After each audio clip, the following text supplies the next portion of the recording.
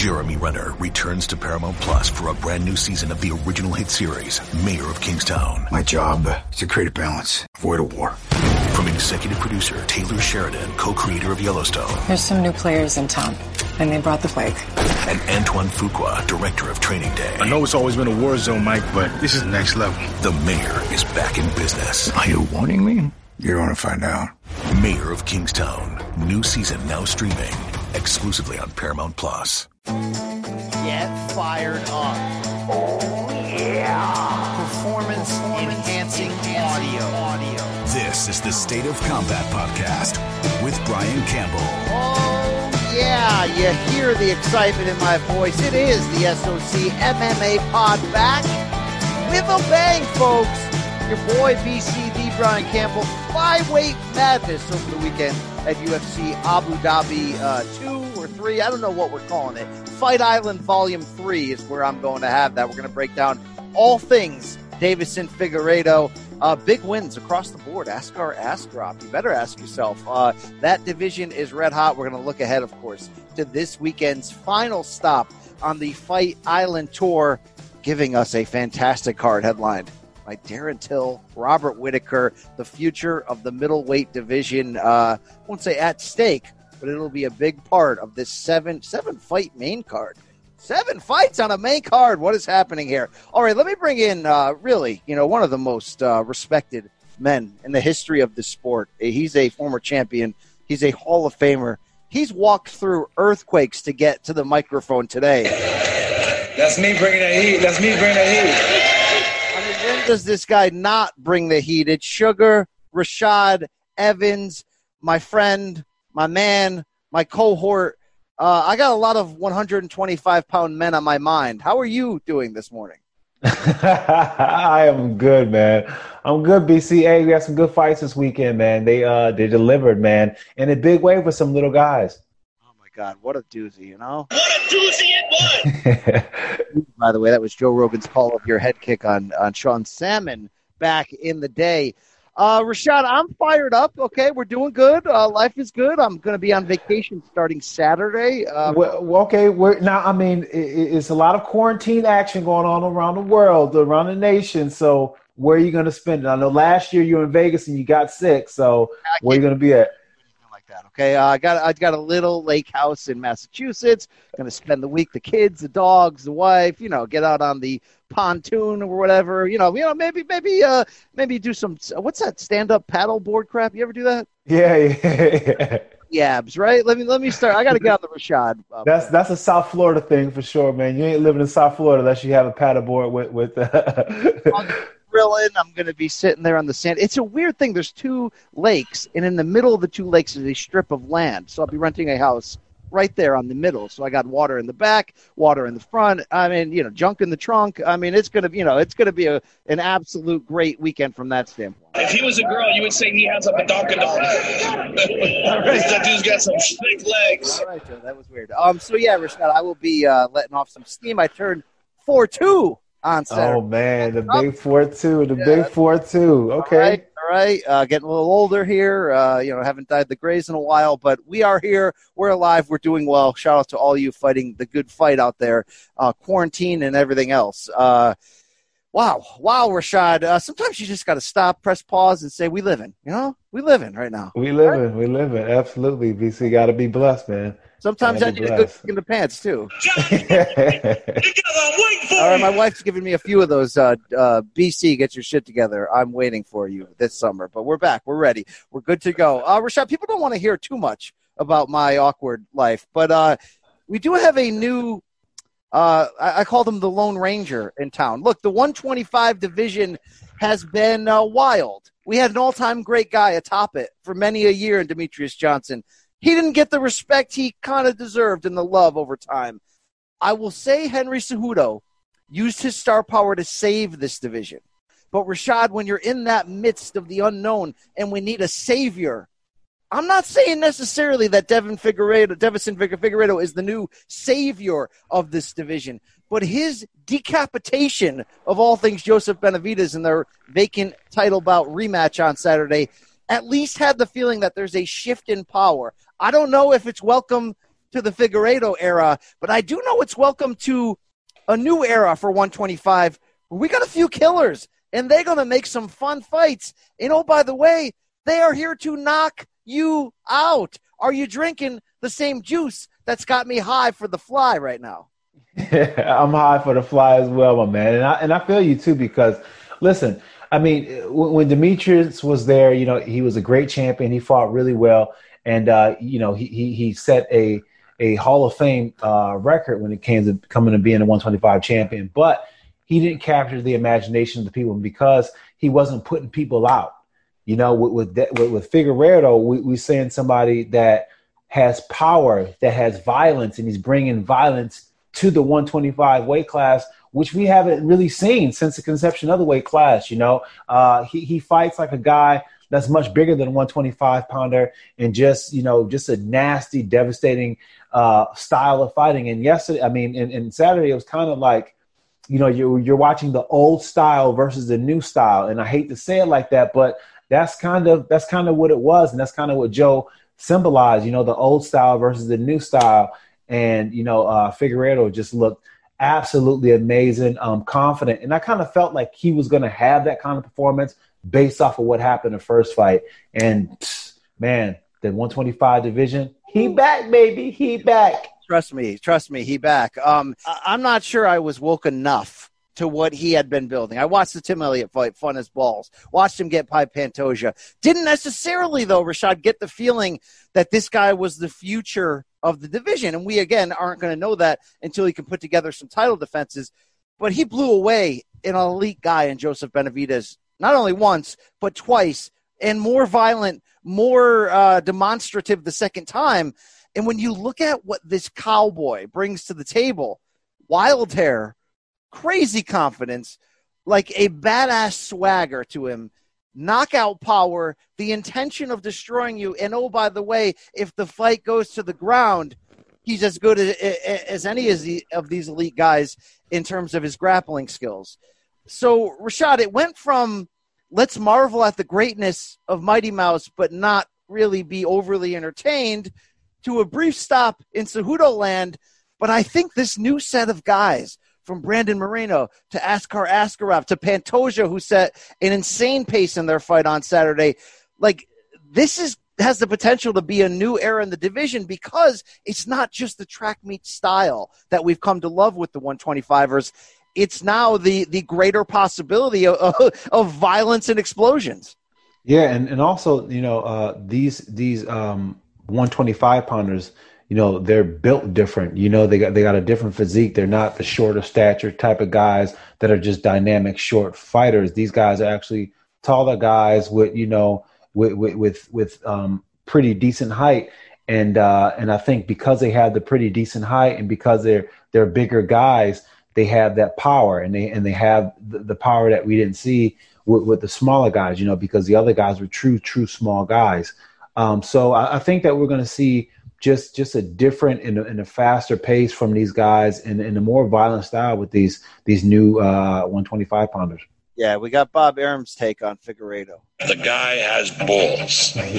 He fights like a tough gang member. Like a gang member. All right, maybe he wasn't talking about Figueiredo there, but it is applicable at the same time in terms of what we saw. I know Dana doesn't want us bringing that up. I want to see boxing pull bigger numbers. I'm not Bob Arum. I'm that crusty dick. All right, okay, let's put that to the side. Rashad, so, we got a maverick now. We got a real guy to get behind atop the 125 division. It comes at the right time.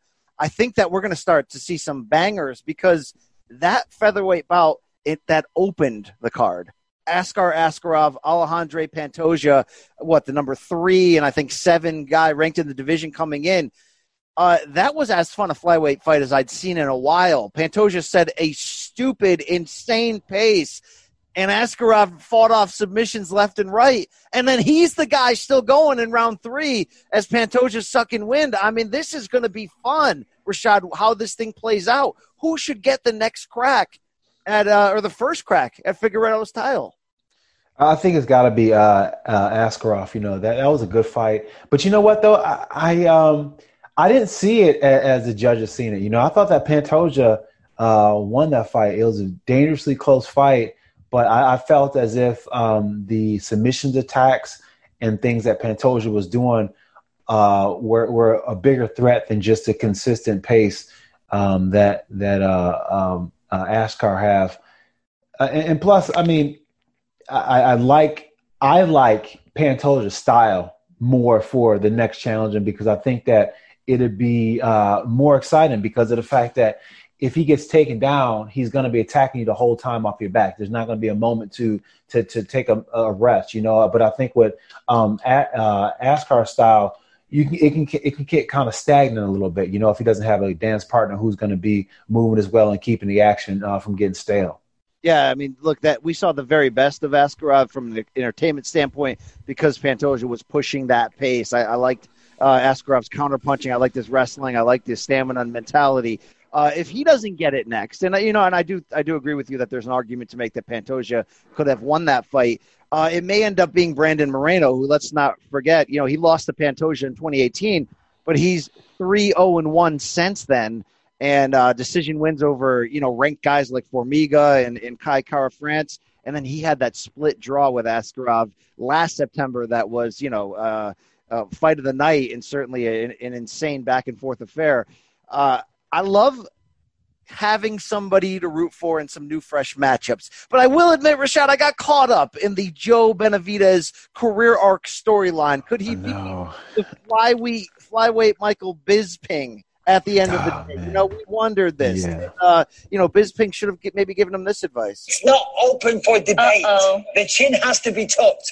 Ask any striking coach. Karen, you're very good at reading the teleprompter. We are the fighters, okay? The chin. Wow. Did you just tell Karen to make him a sandwich there? Right there, okay? Bisping's point is every time Figueiredo touched him, Benavidez was hurt and going down. And Rashad, this not only was a storybook ending not meant to be, I mean, this was as freaking devastating an ending for a guy, his fourth and likely final chance at the full title. No, it ain't going to happen. He's going to be the bridesmaid forever. And Rashad, how does a fighter, you know, sit with that at the end of the day? I was really impressed with his post-fight interview and just the composure that he had and his ability just to wear it. You know, it's so hard to sit there and accept your dreams just shattering right in front of you and there's nothing that you can do about it. It's so hard to have that happen, but he did it and he faced it. And I think because he was able to sit there and face it, it's not going to be something that stops him from moving on in life and whatever he chooses to do. You know, sometimes when people can't move on, it's when they have a hard time just accepting the reality of life that they can't change.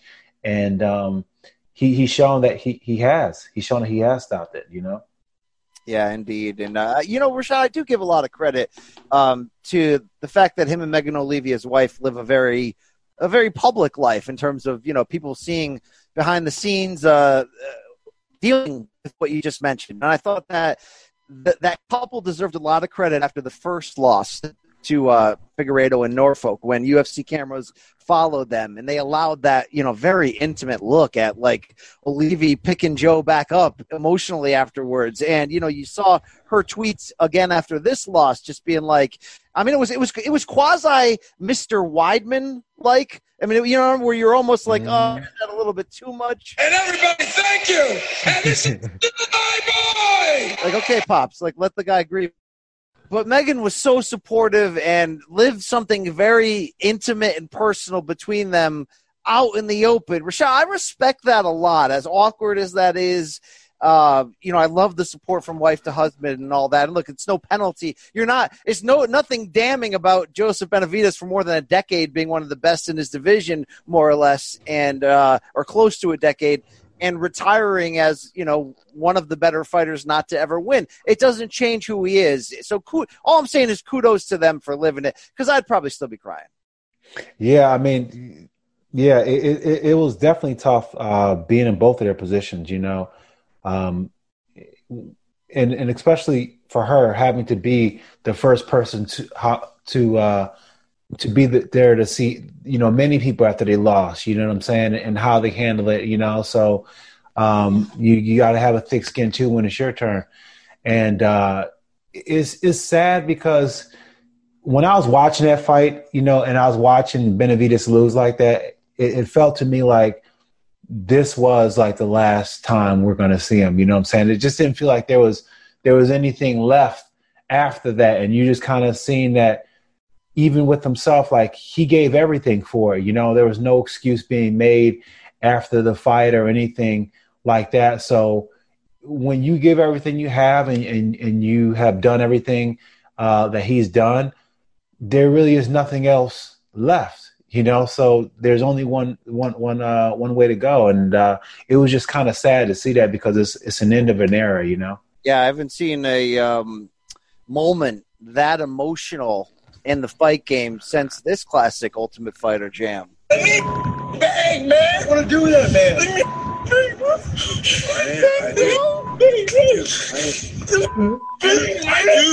Let me bang. I do let you bang. Hey. Let me bang again, man.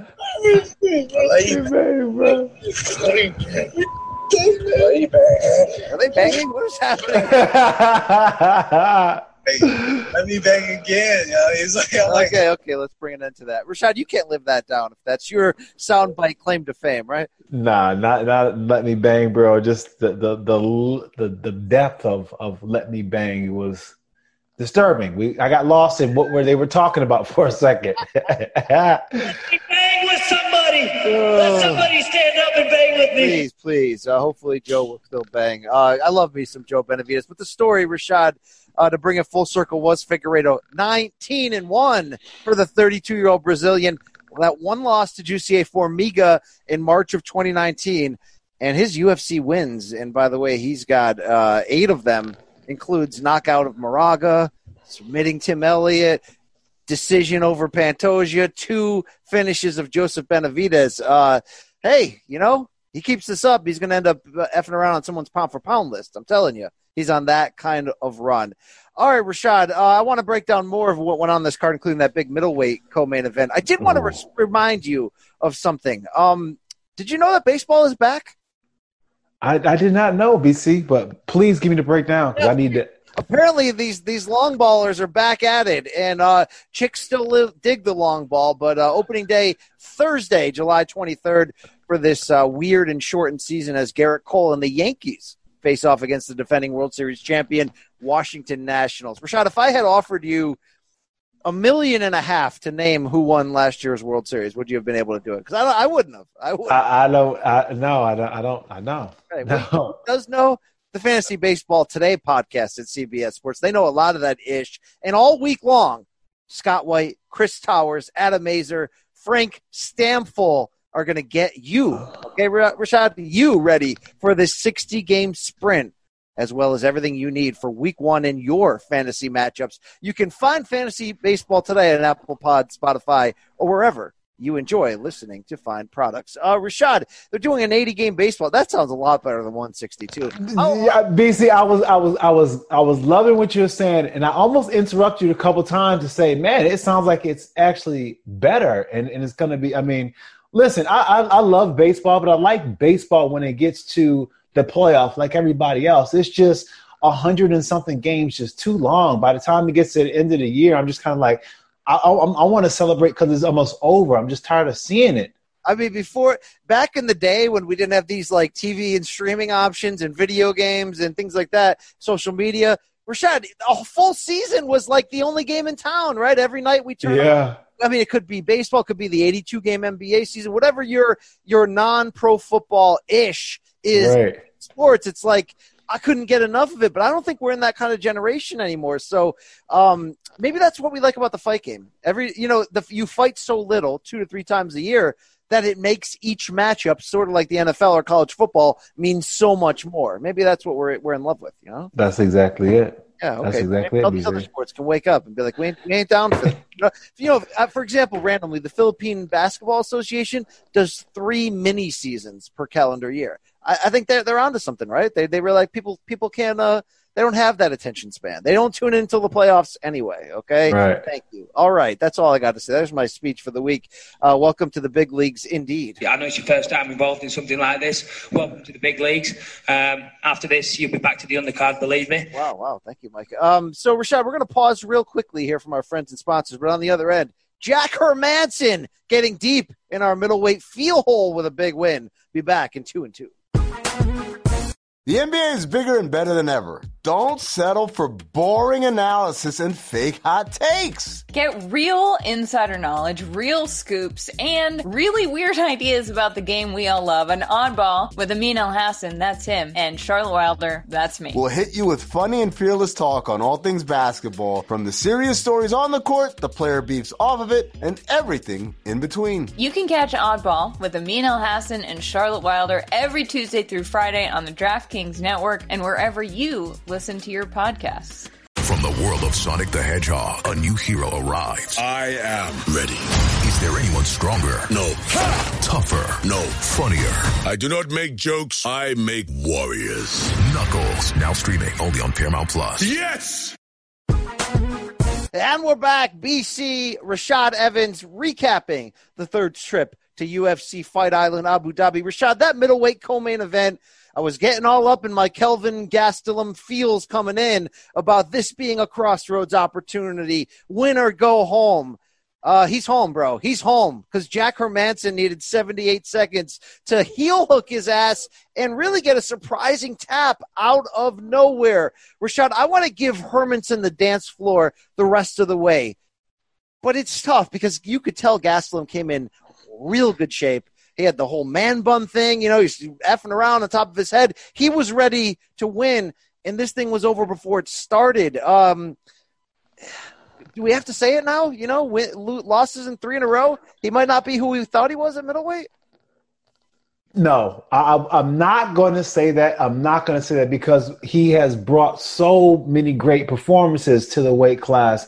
So I'm not going to say that, BC, but what I would say is this right here. Listen, sometimes people fall down, and it's just harder for them to get back up. It's harder for them to find that stride because they miss that thing that made them what that was, and they may not even understand what that thing was. But I think with Calvin, I think he touched on it a bit when he's talking about the things that went wrong after the Israel fight, and I think he talked about some of the personal issues and things like that. And I think, and from what I've seen, it still looks as if and this is why I picked him to not win the fight, is because when I was listening to the interviews, it seemed as if he's trying to convince himself. And I know that language because I used to speak it fluently. You know what I'm saying? I've done many interviews where I'm like, man, I definitely was trying to convince myself. And that's what I heard in Calvin's voice. I just felt like going into that fight, he wanted to make that fight to be the splash, coming in there with just 3 weeks of preparation and, having a great competitor in Hermanson, somebody to get him excited to fight. Because one thing after you fight the best and you fought all these legends, you need to fight somebody who gets you excited to fight. So he had somebody excited to fight, but Hermanson was just not the style for him, not the comeback style for him. This was not Kelvin's night. I speak it, believe it, receive it. Speak it, believe it, receive it. Speak it, believe it, receive it. You need a little more of that, Deontay. Speak it, let me tell you, a whole lot of stuff. Receive it. He didn't receive anything but an L, Rashad. So quickly to end on Gastelum, let me ask you 2 hard questions. There are some – look, we already discussed there are some who believe he was never elite, but I say watch the tape, right? Rewatch the Vitor Belfort fight. Watch the Israel Adesanya fight. What about those people who say Adesanya – kind of beat the fight out of him, that he may never be the same from that fight? Do you put any potential stock on that? That was a 5-round freaking war at 236. I'm going to tell you right now, and I'm going to be honest, sometimes you have fights like that, and it does change you. It changes your ability to go in there and fight at that level, because when you know what's on the other side of going hard and stuff like that, and you remember what it feels like to be hurt and how scary it was to make it through those scary moments in a fight. Yeah, it definitely makes you think twice. It definitely sticks with you. So I don't know if that was a fight, but if he's never the same, that's definitely, what I would say was a turning point in his career, and not for nothing too, when you're climbing to the top, you have a mindset of what it's going to be like once you get there. And maybe once he got somewhere close to it, none of it was what he thought it was. So now he needs to reconstruct in his mind what he wants it to be when he gets to the top. Because you have to have something to chase, but it has to be something mentally for you that drives you. It can't be the same for everybody. And when you dismantle that belief, then you have to build up another story and go with that one. Wow, that's deep. I like that. Rashad. Let me flash you quick. The other thing going around, hey, chubby guy, cut down to welterweight like we all thought you should, and just get in the right shape so you can fight in your own weight class. Is there any truth to that? That maybe this is a sign from the MMA gods that middleweight don't want you, Kelvin?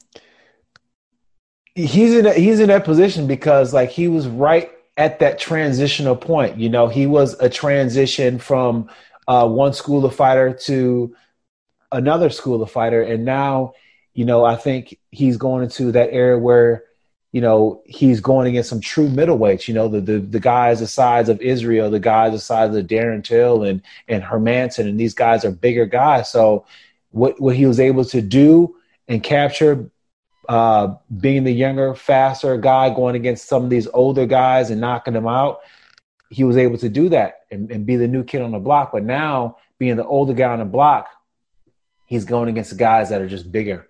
Yeah, nobody wants to be the old guy at the club, Rashad. We have all. I know how it feels to be the old guy at the club, man. He's got the white loafers on. He's looking at all women from the chest down. Yeah, I've seen that guy many times. Glad I didn't become that guy. Came close. I did go on spring break in my my 24th and 25th year of life. That's quasi-gross. It's close enough, right? It's close enough that it's still quasi-gross, right? I mean, you have a baby face, BC, so I'm sure he's able to pull it off, Okay, things happen. I don't agree with the part about me being horny all hours of the day.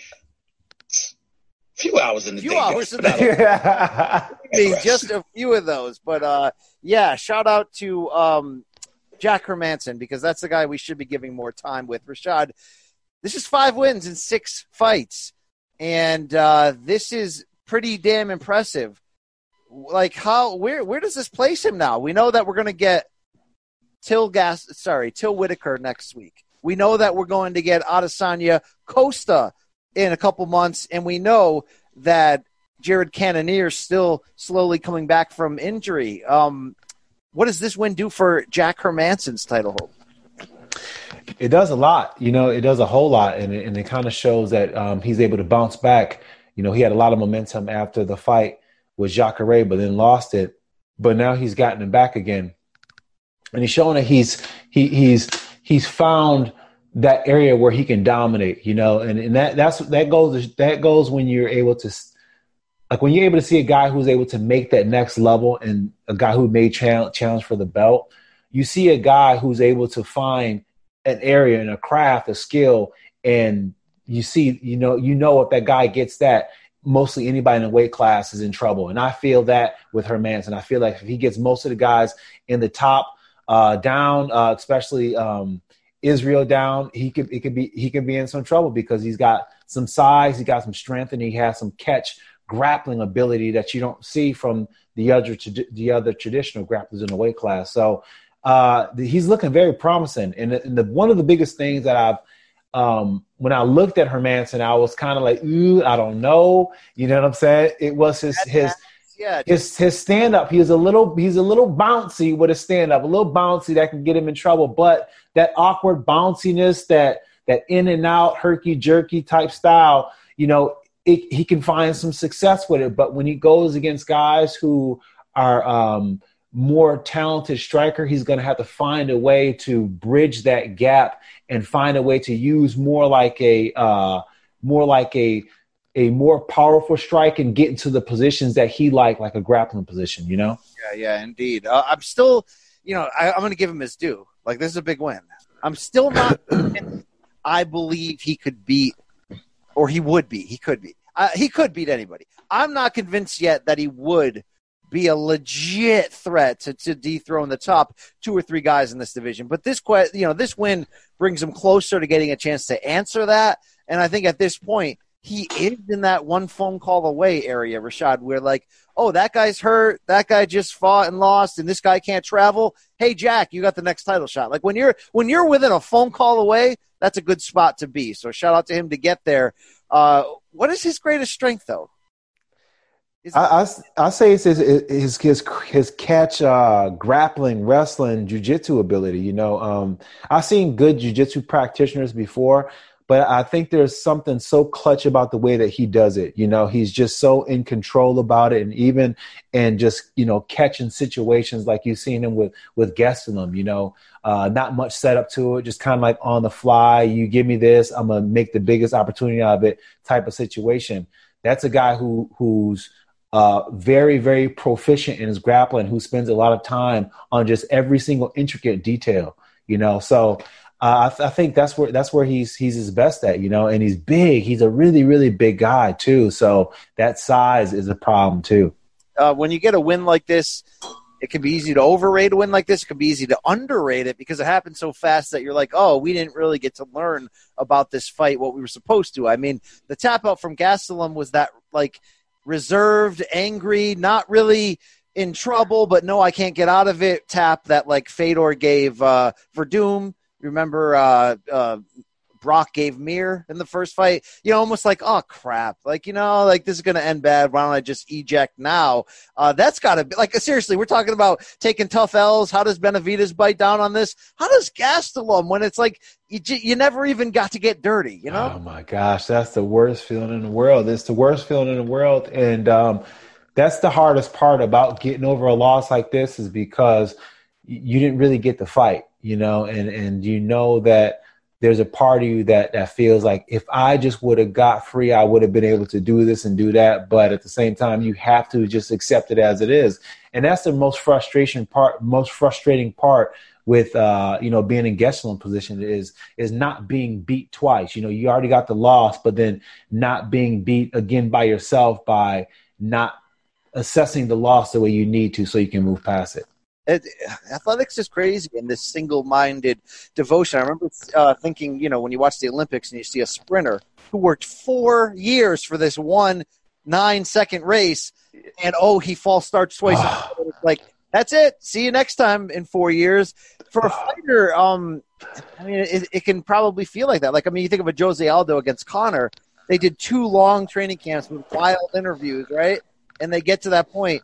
And Jose loses on the first punch. It's like he never even got to find out what the real answer was in that equation.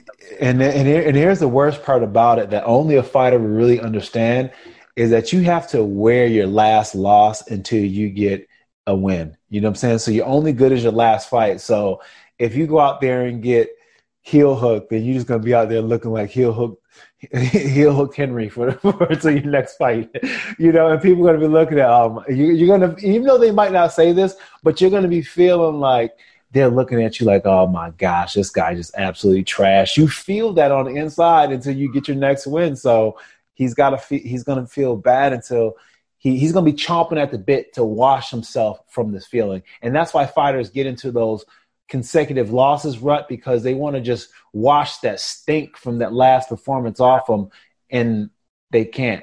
Yeah, it's like certain hard drugs. You can't recreate that first high. You're chasing the tail. You chase it. Well, I get in a lot of trouble at home, Rashad, playing Xbox with my 12-year-old sons, and we play, an NBA game, and it gets really heated, and I end up throwing a controller and walking off and yelling at people, and, there's people in my house going, what the hell's wrong with you? You're an adult, and I'm like, you don't understand, okay? This kid beats me, that's fine, but beat me. I don't want to lose one of those games where the computer screwed me over. If they don't understand. Right. Chance to lose my game. Don't take it away from me, okay? BC, I feel that. I feel that pain. I feel it. Thank you very much. I can only do it on the 12-year-old Xbox level. These guys get to do it inside of the cage, just the same. A big win for Hermansson. Rashad, you could argue, like, big night for flyweights, big night for Hermansson. But how about our collective lust for when we as MMA fans see fresh meat in the cage, when we see someone that just sparkles, that we're like, oh my God, I think I see the beginning of like not an era, but like this guy might be special. Rafael Fiziev in his lightweight bout with Mark Jacasey gave me a bunch of those feels, Rashad, and it wasn't like it was one-way traffic the whole through. Jacasey would have some rallies in there, but I saw a big, fast, strong, in shape warrior in Fiziev, who was also doing weird Matrix-like crap where he's bending backwards to avoid kicks. Like, who is this gentleman 2 fights into his UFC career, and why am I just learning about him? Dude, he is phenomenal, man. I watched some of his Muay Thai fights before, because I've seen it on a few Instagrams. They had the clip of him just dang near bending all the way backwards, just avoiding the kick. And I was like, man, who is this guy? And I watched him ever since then, here and there. But, I didn't see his first few fights in the UFC, but this last one just showed, I picked him winning this fight. I just didn't think that, he'll look so calm, collected, his combination striking, his poise inside the octagon, his ability to take the fight almost any single place. And, he shows that the level is getting better and better and better. And he's going to be a hard out for anybody, man. He had a lot of those like intangible its. That my gosh. Almost like glowing inside of him. Like when you look at, remember in the movie Predator, when the Predator's goggles could look around in the jungle and see Arnold because you can only see the blood moving in the body. That's yes. It's like I'm watching this and I'm seeing things jump through the screen. Fiziev also went for leg kicks, like he was looking to like screw the fight. I want to make sure that this guy's going to be in a wheelchair for the rest of his life. Like that looked like the dark intention in his face. So he is now 8-1, 2 wins in a row in the UFC. He had lost his UFC debut to Magomed Mustafayev in April 2019. Wow, made it through that last name. And Rashad, he's only 27 from Kazakhstan. What is it with these regions, man? You come from the Kazakhs, you come to us from Dagestan. We're going to expect a cyborg-like demeanor, and we are expecting you to come for that ass. Well, listen, BC, every single one of those guys, when you start doing the research on them, they all are a master of sports. They have a level of competing that even before they get into the level where we know them, they have to be a master. They have to compete against each other to even get on this the stage where we can even hear about these guys. So they're very proficient when we hear about them and when they get to this level, and they're masters. So his stand-up ability. It's something you see out of Sung Chai, in Thailand. Just completely amazing, fun fighting style. That's the kind of stuff that you watch on the internet and you want to be like, man, I want to fight like that. Ung Bak type of stuff, Hey, Rashad, random to this conversation, but relevant because I see it over your shoulder on your well laid out wall of artwork, honors that serves as your CBS Sports HQ backdrop. I see you in that Hall of Fame picture wearing the jacket that you get, that's representative, like the gold jacket at the Pro Football Hall of Fame, the green jacket at the Masters. What becomes of that jacket after you get Hall of Fame's eyes? Because it's not like situations where you're like, oh, it's my nephew's wedding. Yeah, let me grab the Hall of Fame. Yeah, I was actually thinking about that same exact thing. I was like, man, what do I do with this jacket? It's just going to just sit here. So I think I'm going to hang it up somewhere. I think I'm going to put it in a nice little case and hang it up there with maybe like a picture and something with some nice words or something. Down with that. I'm down. I mean, you can probably role play with the lady once in a while, but most of the time that thing's going to stay in the closet there. Right? Yeah. That's pretty much it. It's like these girls with closets full of bridesmaid dresses. You're never wearing those again. Never wear them again. Never again. Rashad, also on this card, how about this submission finish from one Ariane Lipski? Oh my gosh! Out against Luana Carolina. It was a minute and 28 seconds in, a knee bar, but this was like like if I was playing around with my kids and I just like manhandled them, and I mean the bend on that leg, I've never seen that in an MMA fight.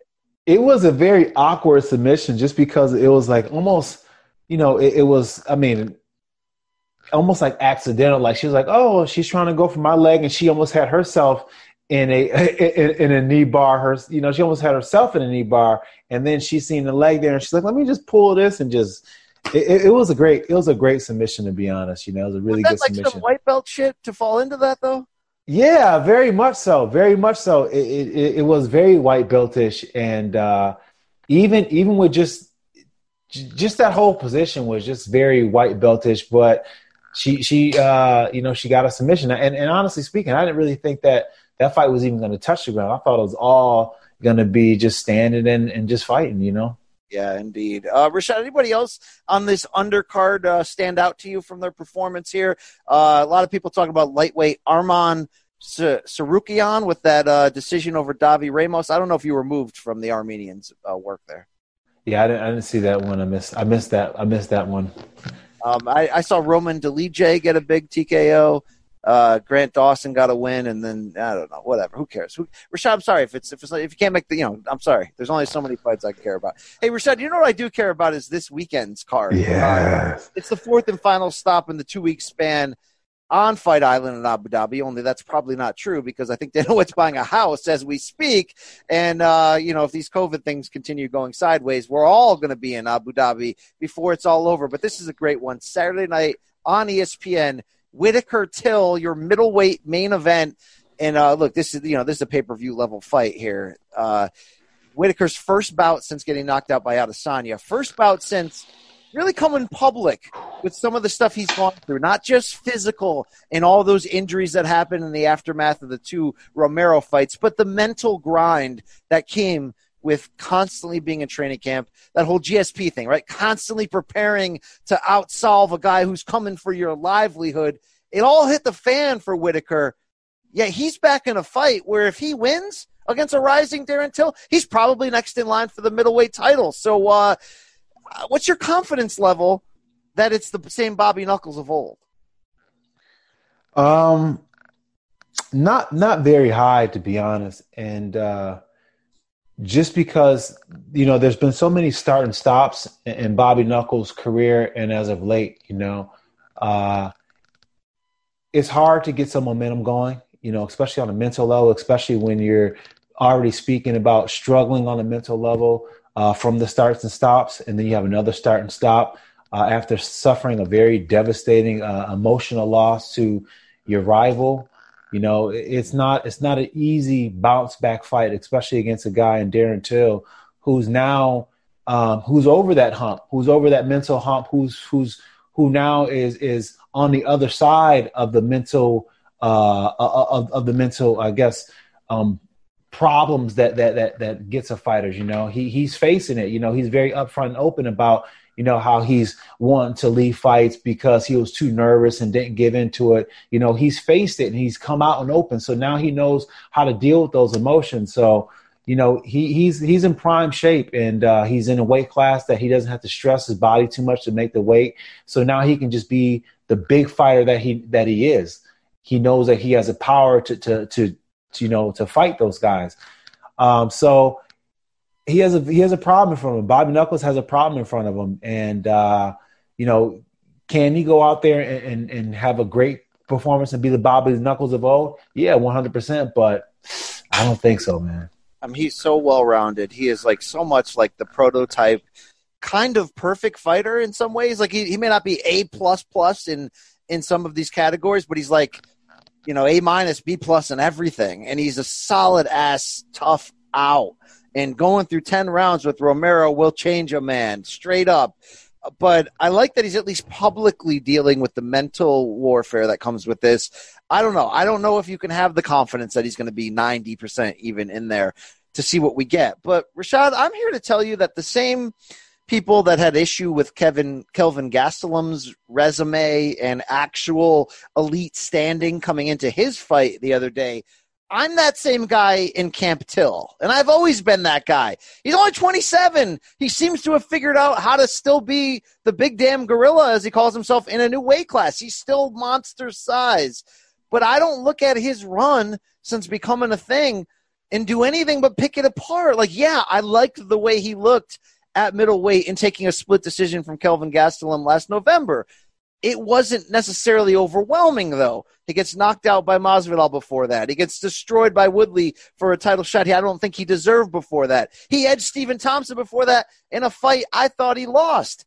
And it was the fight before that against Cowboy that we kind of first started taking serious note of him. Mm-hmm. Yet he knocked out Cowboy Cerrone in a time where a lot of people do when he's taken his third or fourth fight in a row just for the check and doesn't care who he's fighting and sort of goes in there and you catch him.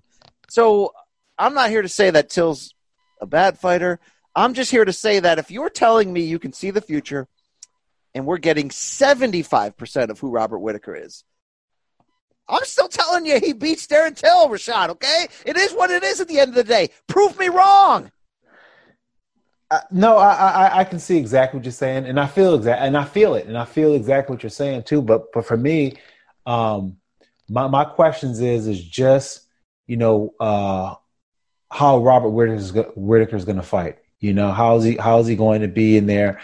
Is he going to start, getting his movement going with that fast up jab that he does, getting off to the angle and not allowing Darren Till's pressure to walk him down and get him fighting on that back heel a little too much.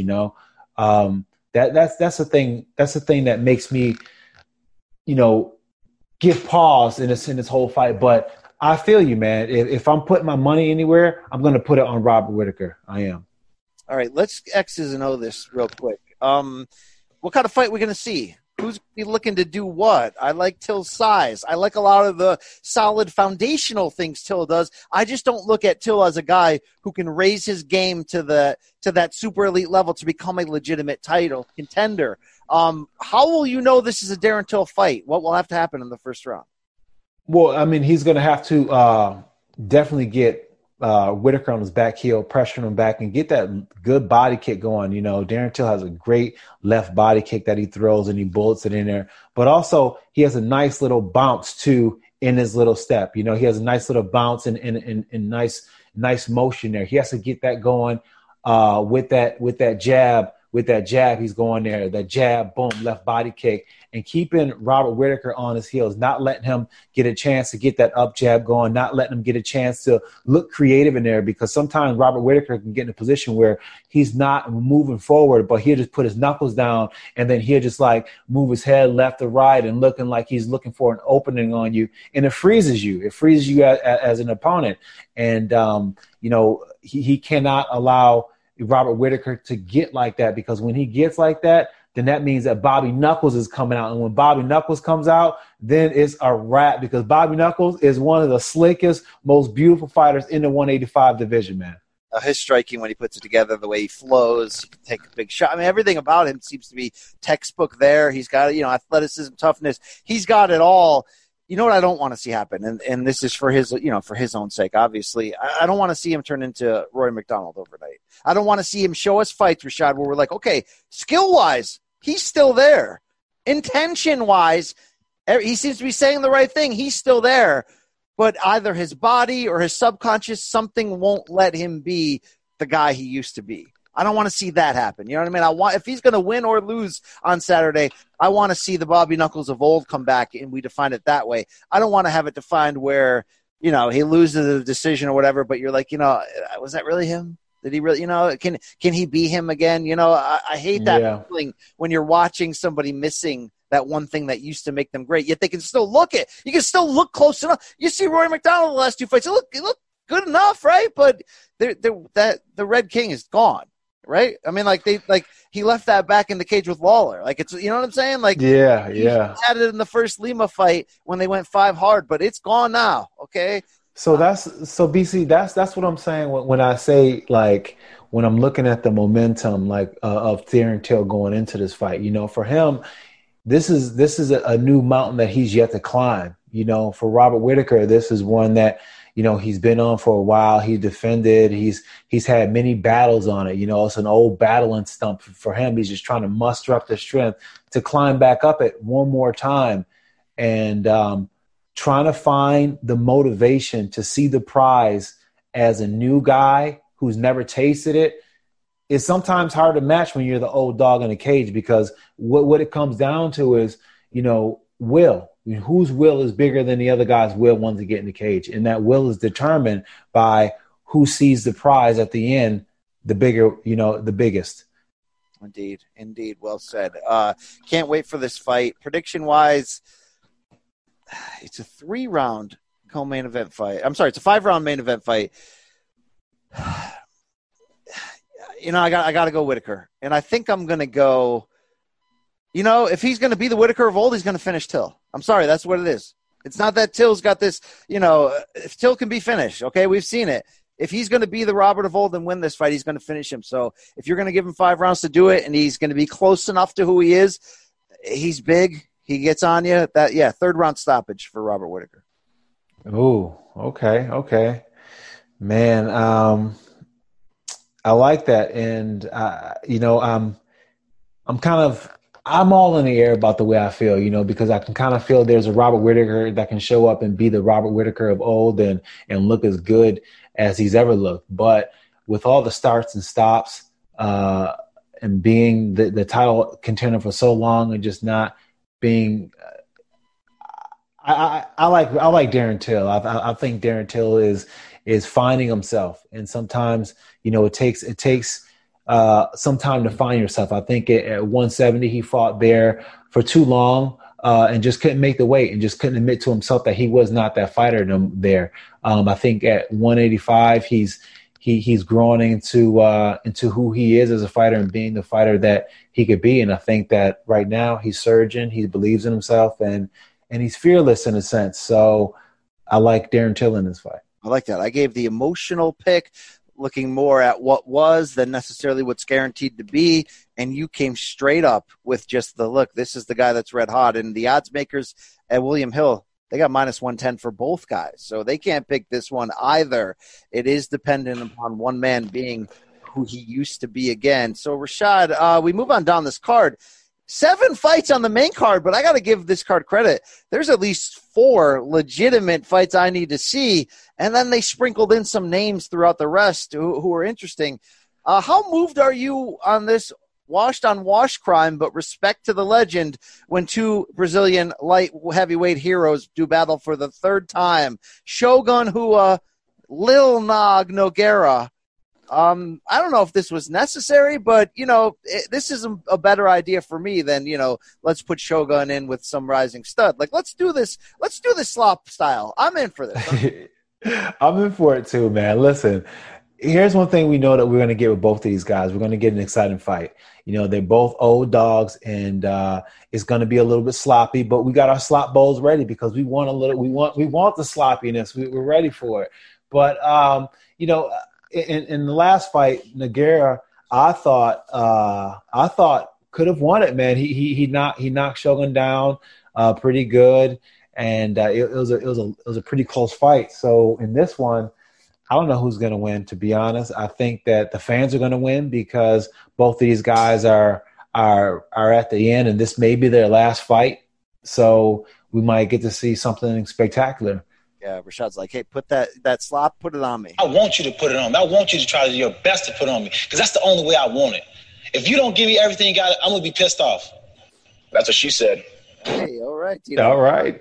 Rashad, the history of these two goes back like this. Shogun Rua, June 2005, took a unanimous decision over Little Nog in the 2005 Pride Middleweight Grand Prix. Quarterfinal bout. They meet for the second time all the way back in 2015, which you referenced. Fight of the night as Shogun takes another unanimous decision. I'll give Shogun this credit. He got to a certain point not long after losing the title and then the 2 wars with Dan Henderson, where we're like, okay, he's still in his early 30s, but he's over the hill. Yet he's maintained like a respectable over-the-hill run of late. When you consider his last 6 fights, which takes us back to that Little Nog win in 2015, he's 4-1-1. Like, That ain't bad. It's not bad at all, and it's even surprising because I mean, when like I haven't like it was like he did it very I don't know, very covertly. He's been on the run. I mean, takes a decision from Little Nog, split decision win over Corey Anderson, which is a really good win, knocks out John Vellante, then Anthony Smith got him, and then he comes back to knock out Tyson Pedro and take a draw with Paul Craig. So, he's lingering, he's hanging. What would you guess is Mauricio Shogun Rua's age right now?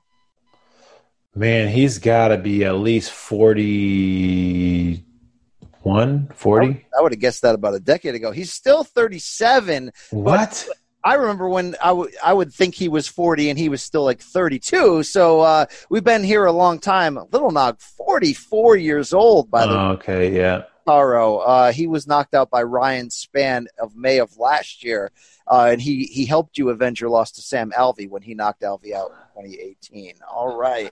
That's a slop fight that I'll be there for. And then this heavyweight debut for former light heavyweight contender Alexander Gustafsson is very interesting, Rashad. He retired. Now he's back. And he's going to face a guy who we don't, again, know what we're going to get, and that's Fabricio Verdum. Been very hit or miss of late. This is a really interesting fight. I really don't know what either guy's going to look like.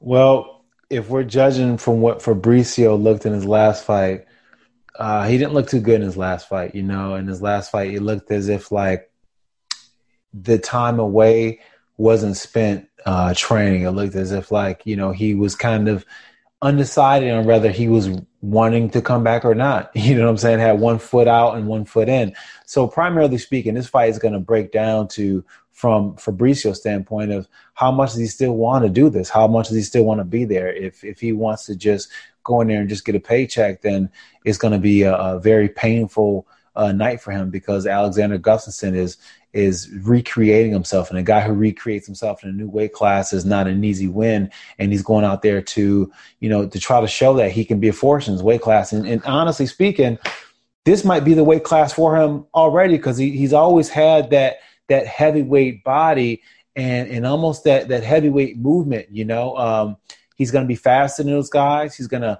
carry some power. And honestly, he might look like a world beater at this weight class of heavyweight. I'm actually excited. Yeah, it's crazy. So a couple things are crazy here. The gap between light heavyweight and heavy still amazes me, how like you could be looking like you're done at 205. And, to be honest, Gustafsson, he wasn't done, but he wasn't going to be the same guy anymore that we came to know through the first Jones fight and the second, in the Cormier fight. And, I didn't like the version I saw of him in that Jones rematch, and he just, injuries got in the way. So he retires, and we all go, well, a little surprising, but, he's 33. Go ahead, dude. Like, you're probably only downhill from here. Now he's 33 at heavyweight, and you're like, well, he's 6'4". He's skilled. He's quick. He might be a dark horse for this division. So it's very interesting how easily that shift happens there. And, you're right. I don't see a lot of heavyweights that strike exactly like him. And if that speed matters, I mean, Ryan Bader's maybe a little fresher when he moved up to heavyweight to join that tournament in Bellator, but it could end up being the same thing where when I watch heavyweight Bader, I'm like, that's a guy who can box and he's quick and he's got cardio and he'll out wrestle you. Whereas at 205, I go, that's just another guy, right? Heavyweight Bader's a problem, man. He looks phenomenal at heavyweight, and I think Gustafsson's going to look phenomenal at heavyweight too. I think with his style, he's always had that good amateur boxing style that served him really well in the light heavyweight division. But I think it's going to serve him even better now in the heavyweight division, where they struggle against fighter who has great progression with their punches, meaning the fact that they put consecutive punches right behind each other. You know what I'm saying? And I think that's one thing that Gustafsson did really well at light heavyweight division. If he can carry that over in the heavyweight division, he can be a world champion. I can't wait to see how that plays out. Another fight I really like. It's women's strawweight, so I'm going to be front row, Rashad. But former champion Carla Esparza has put together a nice little 3-fight win streak. That win over Alexa Grasso was big, fight of the night, and then a split decision win over Karate Hottie, which was like, okay, is Esparza a thing again? Well, we're going to find out, Rashad, because 33-year-old Brazilian Marina Rodriguez, she might be the sleeper of this division. Never lost as a pro, had that fun majority draw against Cynthia Calvillo in December, but she pretty much housed Tisha Torres before that. She's had some good performances where you're like, we might have something here. I think we might have something here with this fight. Submission specialist against that straight-ahead wrestling pressure style of Esparza. It's going to be a good little scrap on Saturday. It is, man. Rodriguez, she's an amazing fighter, and she's so close to just being such a dominant fighter. But the problem is, and the reason why she has those 2 draws is because, she starts off and she's kicking butt the first couple rounds, but then there's always a one round where she loses, and she loses big. It's like a 10-8 round, and then it ends up being a draw because she has lost 2 10-8 rounds, and that's the story of both of her draws. So you're looking at a fighter who, if she can just stay focused the entire 15 minutes, then this conversation about her is, man, she's going to go in there and it's going to be a landslide against, the Cookie Monster, who is finding her stride, but has a hard time fighting a style like Rodriguez, who has that really good snappy punches and who has the ability to neutralize stand-up attacks.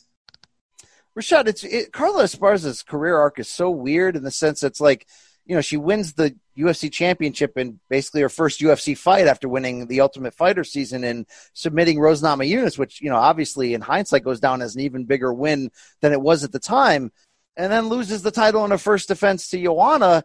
And it's like she's been 2-3 wins in a row and looking solid, but I never thought she looked sense as like future title contender again. She's always looked sort of better than average, but not super elite. And I give her credit for coming back from back-to-back losses, and now she's on a 3-fight win streak. And, you can argue now this is the best she's looked in a long time, but is any of that mental for her potentially when you come in as the champ and then you lose it, and then it's like, where do I go from here? Before we figured out who she really was as a fighter, and before she figured out who she really was, she had already been the champ and lost it. So I can't figure out if, like, that was a representation of her not being good enough and the division has grown past her, or if she just never put it back on track. Yeah, I think that is a big emotional, psychological blow when you start off when you're the champion, and then after that you can't even come close to even sniffing the competition at the top. It is demoralizing, and I think that's something that she had to reconstruct who she was around. I think now that we've seen the new surge in Cookie Monster, I think it's her coming to terms with just that whole situation and her feelings behind that, and now finding a way to compete and recreate that goal in her mind. Remember, like I was saying earlier in the show, when you climb the mountain or when you're at the top of the mountain and you fall down, you have to recreate what it is to be at the top, because you can't chase what you've already lost. You can't chase what you already seen, because it's not going to be the same. You have to find a new hunger. Yeah, in hindsight, her title reign was just 4 months, so that had to, come and go pretty quickly. But that's a good-ass fight. We're gonna get some Cowboy Oliveira back. Is there any other fight that you're circling here on this undercard? I mean, I got one. I'm gonna save that for a second. Ahead. But, my girl's coming back this weekend, right? You betcha. Okay. Oh yeah, bet. Oh, she's 37. I would not have guessed that. But she's off that pretty damn good win over Sahara Eubanks to really stem that tide of losing, and she's back in here against Pani Kianzad. Is that all I'm going with on there? Kianazad from Iran. You know the chick I'm talking about. Yeah, I know you're talking about. Did she win this? Should I get excited for Betchka? We're going to see the dance this weekend, because this is the fight I care about most. All right. I think so. I think in her last performance, she showed that she's turned the corner. She's turning the corner, and she's figured some things out. And like I was saying, you have to go through that. So I look forward to have a strong performance, and I know she's been chomping at the bit to get to compete again. So it's going to be exciting to see what she comes and brings on Saturday. Tanner Bosser, the Canadian heavyweight, making that quick turnaround after knocking out Felipe Lins in late June. He's going to be back on this undercard as well. Francisco Trinaldo in the preliminary card main event. That should do it then, Rashad. I'm fired up. This is a good card on paper. Let's do this, all right? Let's do it. Let's do it, man. Watch it. Let's endure. Let's enjoy. We've endured many internet problems on today's show. Shout out to the producer, Mikey Mormile, for keeping us together. Rashad, do you have any closing message here for the people entering another weekend of fights? I do not, man. Just, thanks people for supporting us and, making State of the Combat what it is. Yeah, thank you, folks. Thanks for allowing us into your ear hole. We enjoyed it in here. Thank you. We like it. 2 words from the folks here. Follow us at State of Combat, and you know what? We out. Yeah.